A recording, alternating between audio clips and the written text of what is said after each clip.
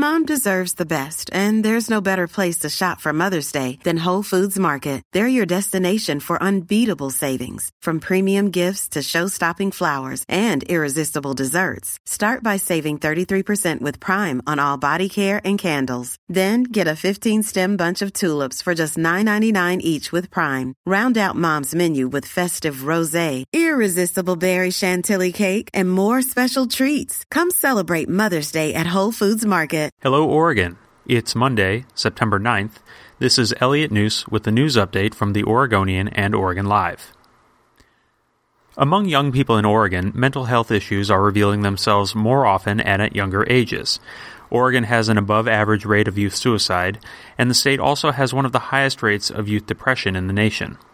People with direct experience in youth mental health cite three major drivers behind the increase: greater academic pressure, the rise of social media, and existential fears stemming from school shootings, climate change, and other horrors that have colored their childhoods. For more on youth mental health and resources for finding help, go to OregonLive.com/health. New studies are bringing health officials closer to unraveling the cause behind an outbreak that's killed several users of e-cigarettes, including one in Oregon, and sickened hundreds more. A study out of North Carolina said oil in the lungs was the cause of massive inflammation in 5 people treated in the state for severe lung illness. All had vaped marijuana not long before showing symptoms. Another study examined 53 cases of severe lung illness in Wisconsin and Illinois, finding that the majority of victims had vaped THC oils. The findings are among the first confirmed explanations for the illness, which has led health officials to urge the public not to use vaping products.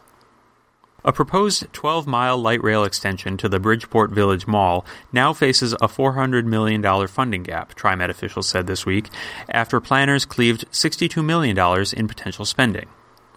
Despite the cuts and others proposed, officials say the project might need to find another $200 million in funding, or else settle for a shorter route that doesn't go all the way to Bridgeport Village. For these and more news stories, pick up today's copy of The Oregonian, or head to OregonLive.com.